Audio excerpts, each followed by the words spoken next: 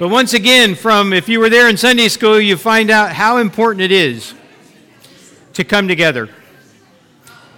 And one of those reasons we're going to talk about this morning. You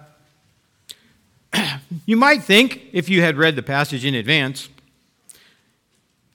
course you never know what I'm going to preach on. I never know how much I'm going to preach on either, until God gives it to me. Trials as building blocks. Really? You think, well, maybe that's a strange title for this one, but that's what God gave me here as I was reading through the history and what was going on at the time Paul was writing these letters to the church in Thessalonica.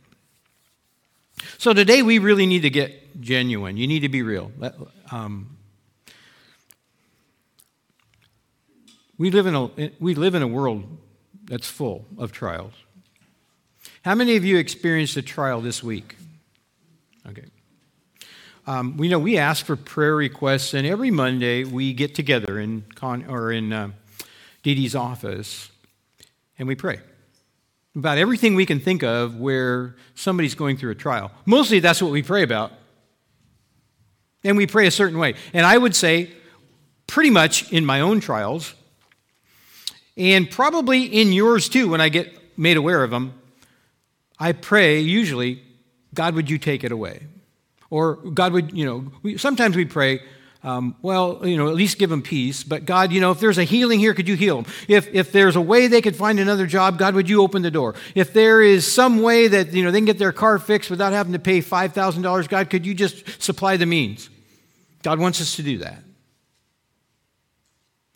And there's no shortage, usually, of trials in our lives. But God really drove home as I was studying for this particular sermon. Are you really looking at trials the way I look at them? Are you really looking at trials the way that I have told you about them in my word? And so maybe at the end of this, and certainly at the end of this for me, I'm going to be praying a little bit differently about trials. And I will go back to the statement I made to the kids at the end. God is completely sovereign, and He loves you completely.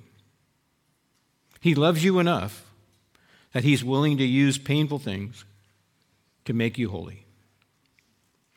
God is much more interested in making you holy than making you happy. How do I know that? How do I know that, Tim? Because it's in the Bible. And so I was reading through here and thinking, okay, what's going on? And so I went back and I read some things about the background in Thessalonica, and you can look at it in Acts chapter 17 and following. Paul goes and establishes the church, and he preaches in the synagogues, and he causes a riot. He doesn't cause it, but the Jews. Now, Paul is spreading a message that is threatening to the hierarchy of the Jews. Okay, he's saying, look, Jesus came, and now we're not under the law anymore, we're under grace. And He fulfilled the law by living the only perfect life of any human being that came, the one that was fully God and fully man. And that threatened them. And they were angry. They thought they did not see the truth, and they were threatening people and killing people for having those kinds of beliefs, and they chased them out of town. So if you read it in Acts chapter 17, you see that Paul was there with Silas and Timothy, and they stayed, and then they sent Paul away, and he went down to Athens and started more trouble. And then they joined him later. And then he goes down to Corinth and he writes back because he knows the kind of trouble that's being caused for people who are following the way or Christianity. And it was severe. I mean, the persecution that was going on was really severe. And so you would think Paul would say, first of all, I'm praying that God would take that away from you. I'm praying that these guys that are hassling you are just going to quit doing it. And He never does. You know why? Because He understands that God is more interested in making them holy than He is in making them happy. So are trials really building blocks for us? Absolutely they are. So how are we looking at the trials in our life? Do we look at them the way we look at them and just say, God, take it away, take it away? Certainly it is bad, right? We see, as humans, I could say, if I described all of the tribulations and trials and things, and maybe persecution that some of you are going through, certainly there's the spiritual battle going on, and I felt that last week, and I did. But then I know people were praying for me, and I felt some relief from that. I can say that I don't go that direction a lot, but I felt oppressed spiritually, and then I know through a lot of prayer on your part mostly, I woke up Tuesday morning and I just felt completely different. So I know those things are going on, but if we were to describe all of the trials that are going on in your life, we would all probably agree, well, that's bad. Boy, that's bad.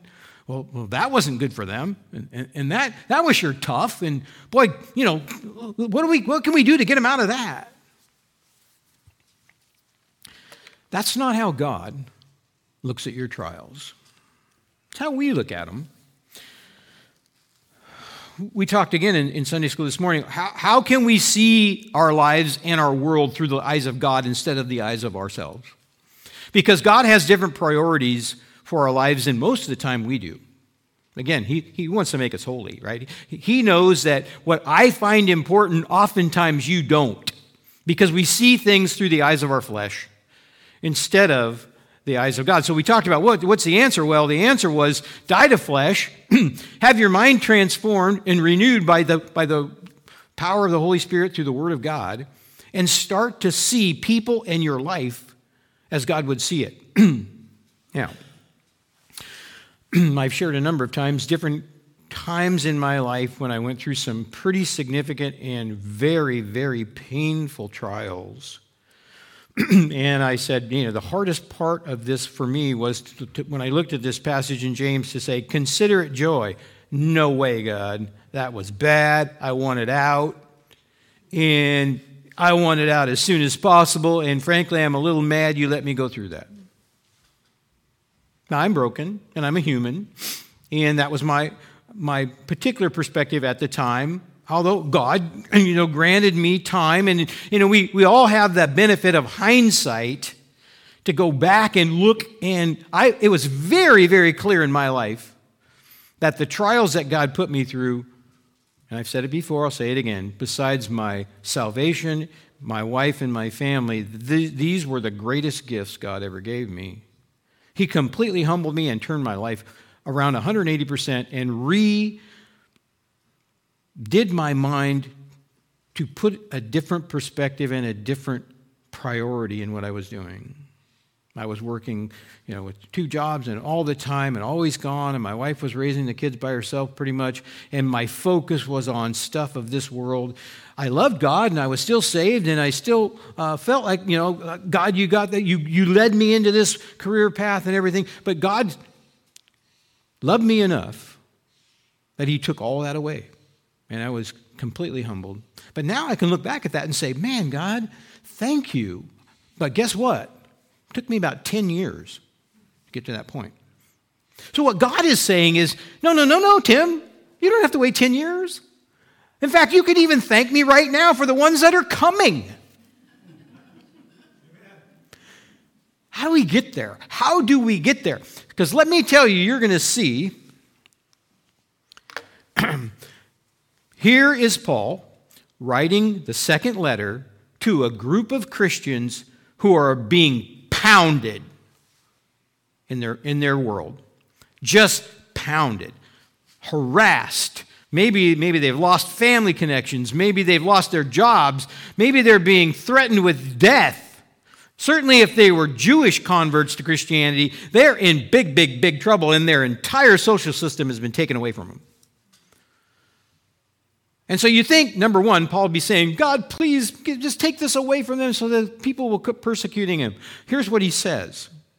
I'll use this point too, first of all. We ought always,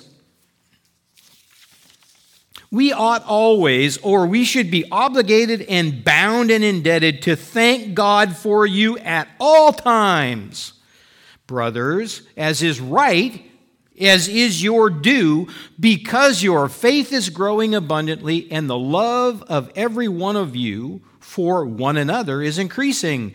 Therefore, we boast about you in the churches of God for your steadfastness, and that means cheerful perseverance and faith in all of the persecutions and afflictions that you are enduring.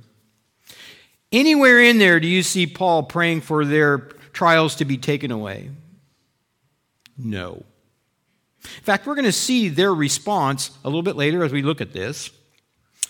And some of the other things that Paul has told them back in the first letter to their church. He's saying, look, I am so proud of you. Look what's happening in the midst of your trial. Here was your response. And their response was not, as far as we know, pointing their finger at God and saying, God, we're trying to serve you, and look, this is what we get for it. Everything in my life is being turned upside down. I'm being harassed by everybody and driven out of town in cases and losing my job, losing my family, persecuted, not just persecuted, but everything is going wrong. And yet, what was their response? They grew in faith, they grew in love for one another, and they cheerfully held on. See, this is real life, people. This is real life. This is not some sort of theological, this is what you should do. This is what they actually did do. In real life, they accepted Jesus Christ. It changed their life completely. It gave them a new perspective on life, and that change in their life brought nothing but immediate pain from the people around them. And yet, look at their response. Not once did they, do we know, were they complaining? Were they angry at God? Were they shaking their fist at the other people?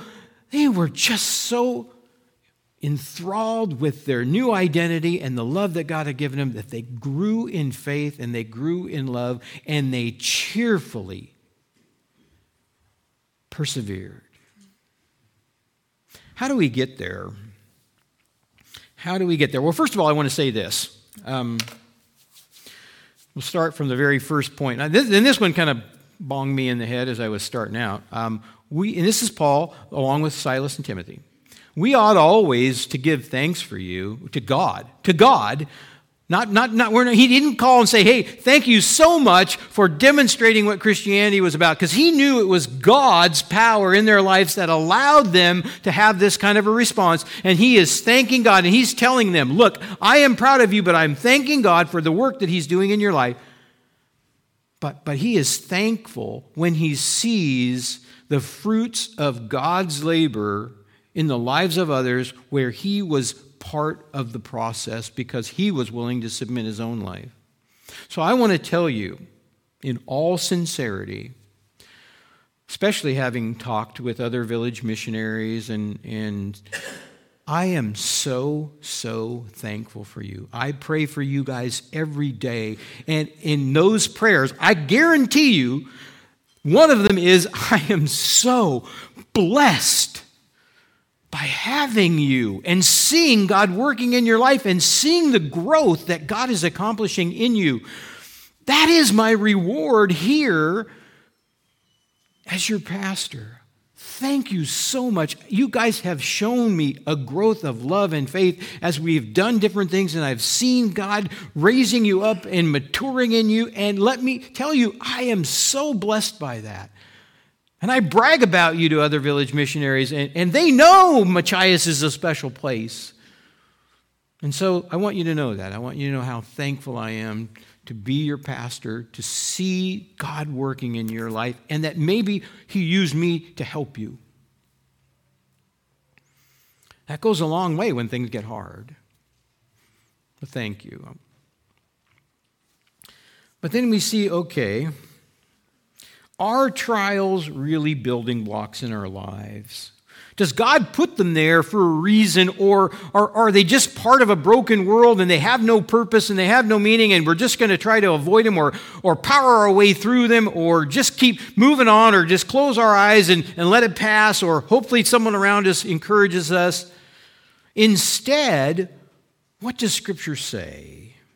Are these really gifts from God? And does God really use these things, or are they just temporary times in our lives that we just want to forget and move on past? Some of that is going to be up to you. So here we have a couple things: trials and tribulations, and then persecution. Trials and tribulations, they're allowed by God. How do I know that? Because God's sovereign. Nothing happens outside of God. He has to either cause or allow everything. What do I know about God? He loves me. He's working all things together for my good because I loved him. It's allowed by God, but it's caused by one of these things: the consequences of being in a broken world, the consequences of other broken people, the consequences of my own broken self, or satanic forces, or God brought it. You ever think about that? You ever think about sometimes the trials in my life, actually God brought them?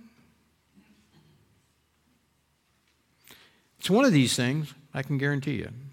It's consequences of the brokenness in which we live, including ourselves.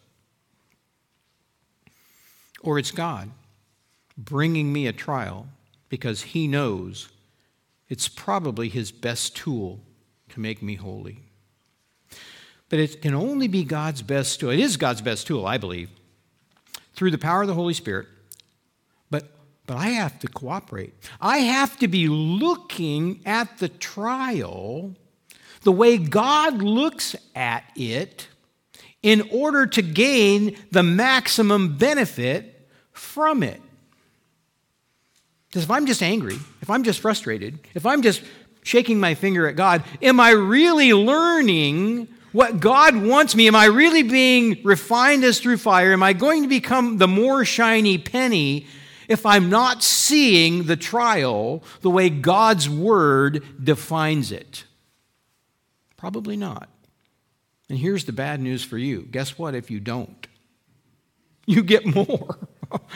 God said, well, that one didn't work. We'll try another one. Because he loves you enough to purify you as through fire, because he's more interested in your holiness than he is in your happiness. Our response is to flee from pain. God's response is something else.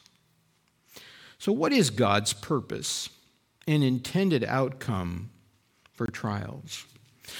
Well, he allowed trials to happen in the lives of the Thessalonians, and the outcome was they grew in faith and love for one another, and they cheerfully persevered. Let's see what the Word of God has to say about his intended purpose and outcome for trials. First of all, they're going to transform us.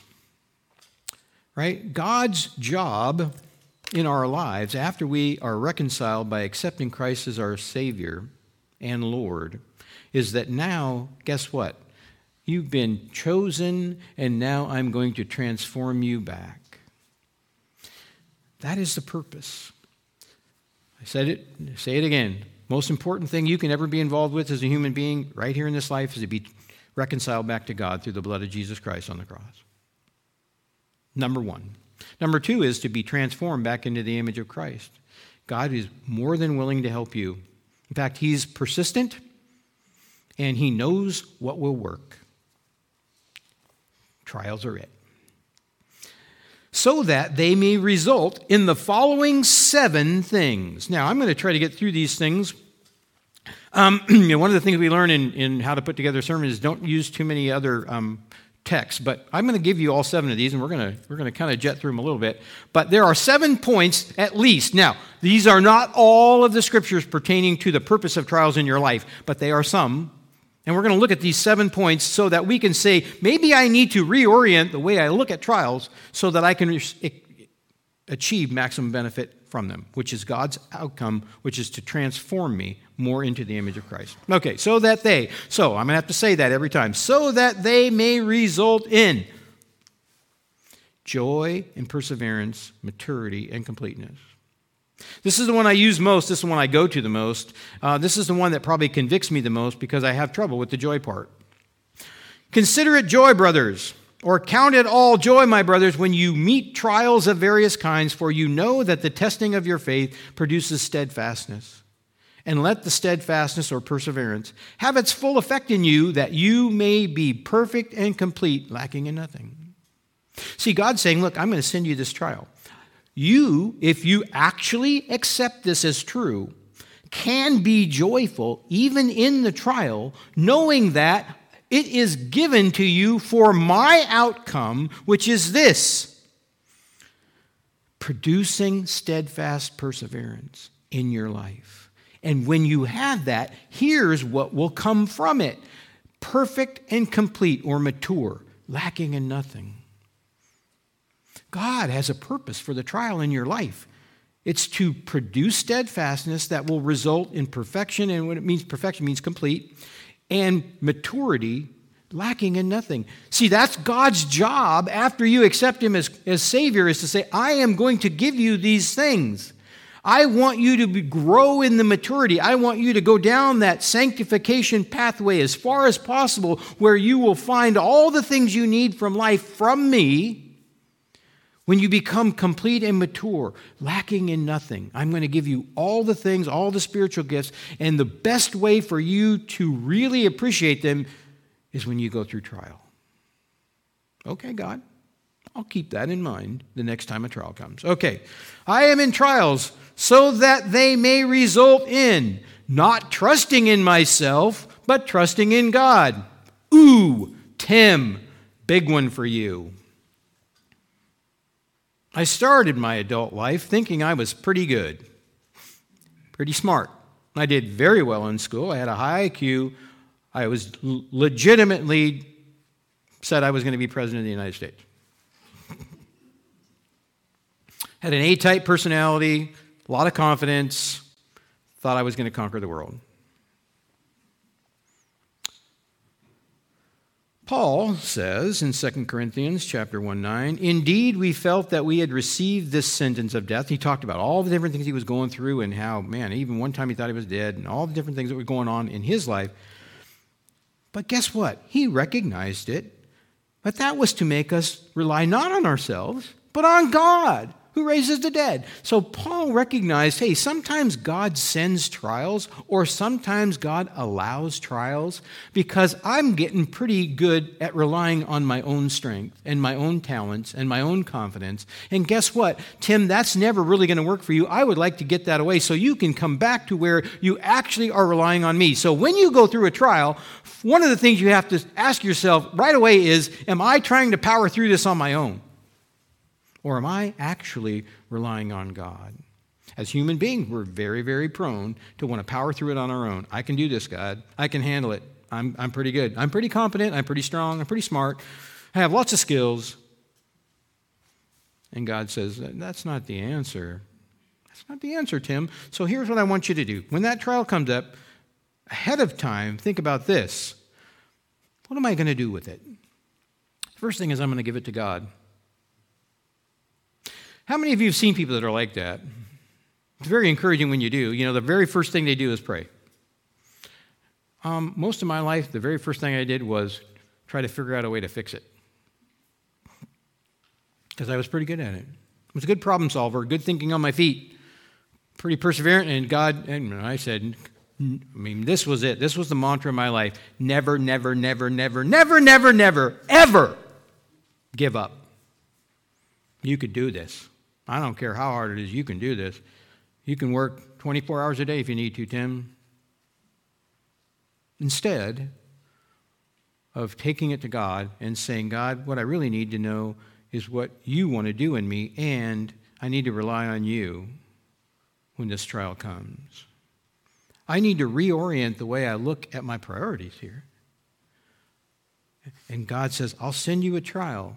Will you rely on me instead of your own strength? when it comes. God sends us or allows trials to give us praise, glory, and honor in eternity. See, there are some things about trials that can result in these things, and we're going to see it right here. Another one of my great verses that God gave me here in the last couple of years to really rely on. The first part of it in verses 3, 4, and 5 talks about the wonderful things God's already given me. My inheritance, it can't spoil or fade, it can't be taken away. God's keeping it for me in heaven. But now, for a little while, in those things you rejoice, but now for a little while, if necessary, clearly was necessary in my life, probably yours too, that you've been grieved by various trials, so that the tested genuineness of your faith, my faith needed to be tested. How good is your faith if it's never tested? Oh yeah, I rely on you, God. Oh yeah, I believe you're in control. I believe you got all on my back, but don't ever try to test that, will you? No. I'm going to send you these so that as a test, and I'm going to hope that you persevere through there, that's going to result in these things in eternity. There is an eternal reward for you, for your faithfulness. And so God's giving you more and more opportunities probably in your life all the time to stockpile some things in heaven. Will I do that? Will the testing of my faith turn it or show me that it's genuine and that I can look to God and say, more precious than even gold, which it burns up eventually in fire, may be found to result in praise and glory and honor when Jesus comes back. We do have to keep our focus, it says keep your mind on things above, recognizing that, yes, for a little while in this life we are going through trials, but I can find joy and I can rejoice knowing that those things are out there for me. That helps me and gives me confidence in going through the trials of this life. That's what was being displayed by the church in Thessalonica that Paul was commending them for. Okay, so let's look at another point. So that God allows or causes trials in my life so that it could have the effect of giving me confidence that leads to peace. Really? John 16:33, I have said these things to you that in me you may have peace. In this world you will have tribulation, but take heart, I've overcome the world. This is Jesus speaking to his followers. Look, guys, I know it's going to be hard, but have this confidence which will lead you to peace. In the end, you win. God sends me trials to remind me that I'm a winner.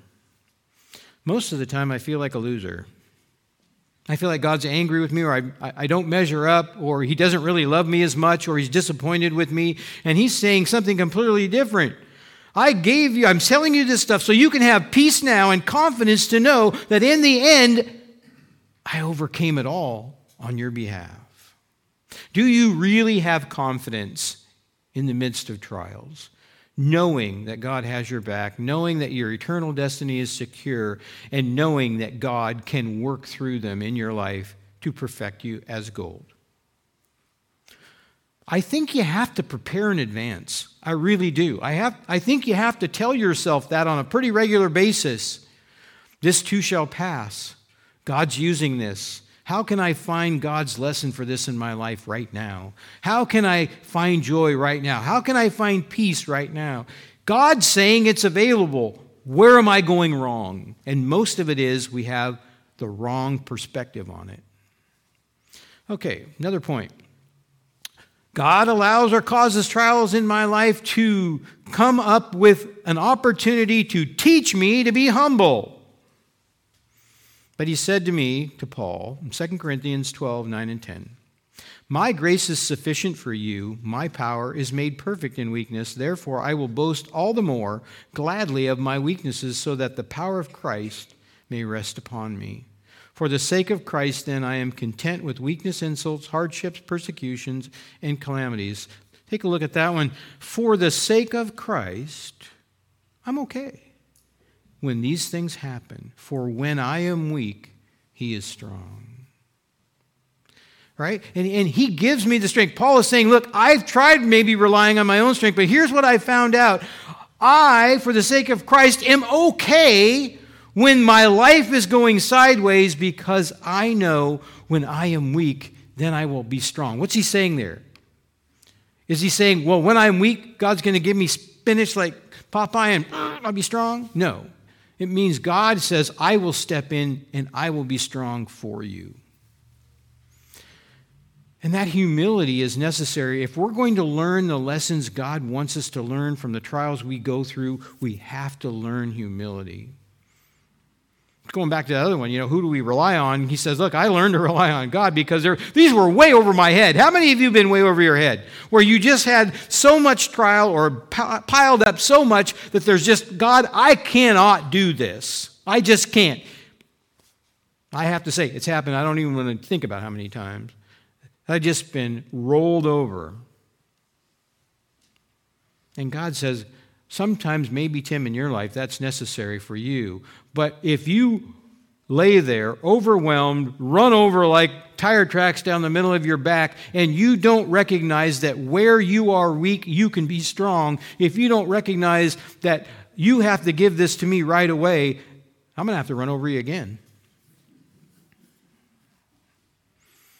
If we're really going to learn what trials are supposed to teach us, we have to be willing to look at it God's way. God allows or causes trials in our life so that we can find comfort in Him and therefore give it to others. I've gone through that, and I went through a time with a really good friend, and he had lost his job, gone bankrupt, and his wife left him all in the matter of 2 weeks. He went bankrupt because when she left, she told him, oh, by the way, I ran up $160,000 in debt that you didn't know about, and sorry, I'm going to leave that with you. And so Providence would have it, I had already planned a trip out to be with him, and so I spent the week with him talking about all these things and helping him to find some comfort. And after a sufficient amount of time had gone by, we talked. And he was actually a guy who, kind of odd, life had pretty much gone pretty well for him up to that point. And he said, I never really considered that other people were going through tragedy in their lives. It never happened to me. And I said, there you go. God's giving you a gift. Find other people that are going through what you went through and give them comfort. So we see in 2 Corinthians 1, 3 through 5, blessed be the God and Father of our Lord Jesus Christ, the Father of mercies and God of all comfort, who comforts us in our afflictions, so that we may be able to comfort those who are in any affliction, and with the comfort which we ourselves are comforted by God. God gives you comfort so that you can share it with others. God sometimes brings us trials, I think, to provide empathy and sympathy for others going through the same thing, and you can waste that if you just wallow in your own problem. Say, God, I got this, it hurt, but you've given me an understanding and an insight, so when someone else is going through it, I can share what you gave me to them. What a gift. But it's only going to happen, God can only have that benefit of trial in your life if you use it the way He's saying in His Word. I went through this. How can I find someone else and show them how God comforted me and gave me some peace and gave me some wisdom with other people going through the same thing? Well, if I'm not looking, I probably won't find them. God's given us trials sometimes so that He can give us the comfort that He wants to give us. See, God comes alongside those who are brokenhearted. He recognizes that these things can hurt, but He's there to give us the comfort if we go to Him, and then we can use that experience to give us the motivation to help someone else find that same comfort as they go through something similar. God sometimes hurts His children to give them empathy. Use it. Use what God has done in your life, what trials have done in your life, to find someone else to give comfort to. And finally, bringing glory to God. God,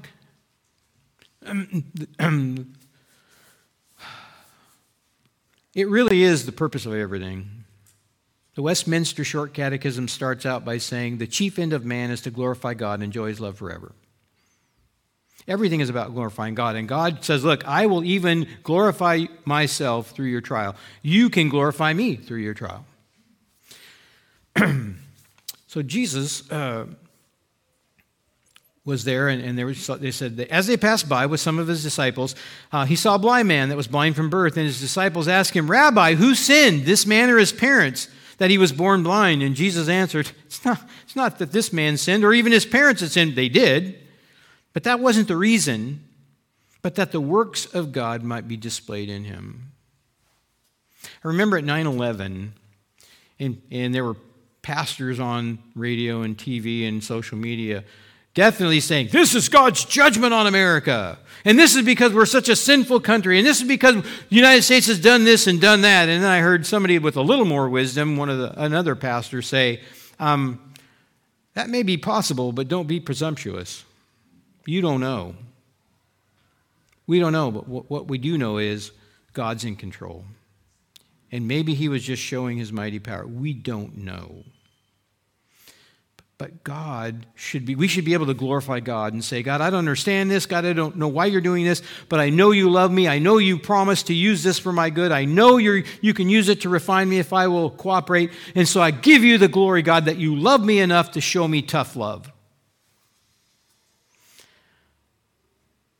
Let me tell you, that's a lot easier about 6 months later. But nonetheless, you can try to get there as soon as possible and give God the glory for the trials he brings into your life. We don't understand his plan all the time. Most of the time we have our own plan. It doesn't match up with God's plan. But if we have faith in God's plan, we can glorify him and bring glory to him by how we respond to trial. Okay, so there we go. We had these 7 things. Boom. Joy, this is what God has planned according to his word that we just read. Can I look at these things, maybe ahead of time, write them down, and say, God, I am going to study these things in your word because you are bringing trials into my life so that they may result in all of these good things. Read through them real quick. Joy, perseverance, maturity, completeness, trusting in God, bringing praise, glory, and honor to me in eternity, giving me confidence that leads to peace, teaching me to be humble, finding comfort, and bringing glory to God. Are any of those bad? Are any of those bad? So therefore, are trials bad? Maybe next time when you bring me a prayer request, instead of just praying, God, would you please take this away from this person? I'm going to say, God, will you help them find joy in this? God, will you help them to see what you're trying to do in their life? God, would you use this to refine them? God, would you use this to help them be empathetic towards others? God, will you give them this confidence and peace that I know is out there? God, would you help them to not rely on themselves? God, please be glorified by this. If we don't redo our thinking about trials, we are never going to have the response that the church in Thessalonica had when their lives were turned upside down because they believed in Jesus, and their faith grew, and their love for one another overflowed, and they were joyfully persevering. That's the result we want. But if you don't see trials through the eyes of God instead of the eyes of your flesh, how is he going to work his work in you? How do we think? Okay, so how do we get there? I got to finish you up, but I don't abuse you again. Is it possible to have God's perspective on trials? Absolutely. Why don't we? Because they usually hurt and we flee from pain. That's our first response. Because they can make us confused because we don't understand or angry or bitter, or our emotions take control over our mind, and even though we know God can use it, we're just angry. They don't seem fair, they don't seem right, so they must be bad. Or we're ignorant of God's true purpose. Or we've listened to some false teachers that said, oh, the reason that you're in trial is because you don't have enough faith, and God really wants you to be happy and wealthy and healthy all the time. We're ignorant of God's true purpose. Mostly we just don't like discipline. Sometimes it's discipline from God, sometimes, right? So we don't like any of those things, and so it's hard for us. So what do we need to do? What do we need to do? What does it take to really be able to respond? Well, number one of the things you're doing right now, and that is hopefully increasing your knowledge, having your mind transformed, no longer conforming to the pattern of this world, but have your renewed of your mind be transformed by knowing the truth of God's word as it applies to trials in your life. I have to intellectually understand it first. Then I need faith. I need the faith when things are hard to say, God, I trust you. God, I really trust you. I can be joyful. I can have confidence. I can have peace because, God, I really trust you. Now, don't get me wrong. And there is a time for weeping, and there is a time for sadness. And when we have trials that hurt or they're really serious, God knows, and there's nothing wrong with crying. There's nothing wrong with crying out to God. We see it in Scripture. I'm not saying that God says you can't do that, or that you just have to laugh through it all the time. That is why He gives us one another. One of the reasons we have when we all come together, and that one of providing comfort to others, is that God gives us empathy so that we're looking for our Christian brothers and sisters in Christ who are going through trials so that we can be there to help them find comfort, to encourage them, to give them love, because we all have to have time to process those. It's not wrong to be hurt. It's not wrong to be broken. It's not wrong to feel like I'm overwhelmed. But God gives us one another for that. But He also says, in order to see these trials the way, you're going to have faith. You're going to have to know, once that pain has subsided, once you can find that place, you can start understanding the truth of this is that you need faith, because intellectually it won't be enough. You have to actually believe it. God, do you really love me? Yes, I do. God, can I really trust you? Yes, you can. God, is sometimes it going to hurt? Yes, it will. God, are you going to use this? Can you use this in my life to make me more like you? Yes, I can. We need knowledge, we need faith, but we also need encouragement. That's why you're here. Hopefully one of the reasons why you're here is we learned there in Sunday school this morning to encourage one another. You know, it was so encouraging to hear Josh say the things that they saw and the knowledge that they received and the wisdom and the encouragement from that conference as they went through. And there's some very, very trying subjects that are going on in our culture. And it's very confusing for a lot of young people and a lot of us, and say, what's God's view of this? And to come to that back, we need those encouragement. That's why God puts us together. Don't neglect the meeting of yourselves together as some do, because I'm bringing you together for a purpose. We need that. We need one another. We all need to be encouraged. We can be encouraged by God's word. We can be encouraged by the Holy Spirit. We can be encouraged by one another. And we need all three of those. If you're going to really come out or go through a trial and receive maximum benefit for God's result in it in your life, you need those things. We need to look at it the way God looks at it. Let's pray. Dear Lord, first of all, thank you for your word. Thank you for this example from real life in the lives of the Thessalonian church. I wish I could go back and pat them on the back and see them, and I probably wouldn't understand a word they were saying anyway, but Lord, what a cool thing that you gave us that example in Scripture to see people who are going through really severe trials, who instead of being angry, instead of being disappointed, instead of giving up, grew in love, grew in faith, and practice cheerful perseverance. Lord, help that be us. Help us to see our lives and our world the way you see it, see the trials the way you intended them, so that we can receive the benefits that you want for us, that you're telling us and promising us in your Scriptures. Lord, we just thank you for how you're going to change us through all of this for the time we had together, and we just give you all the praise, all the glory. In Jesus' name, amen.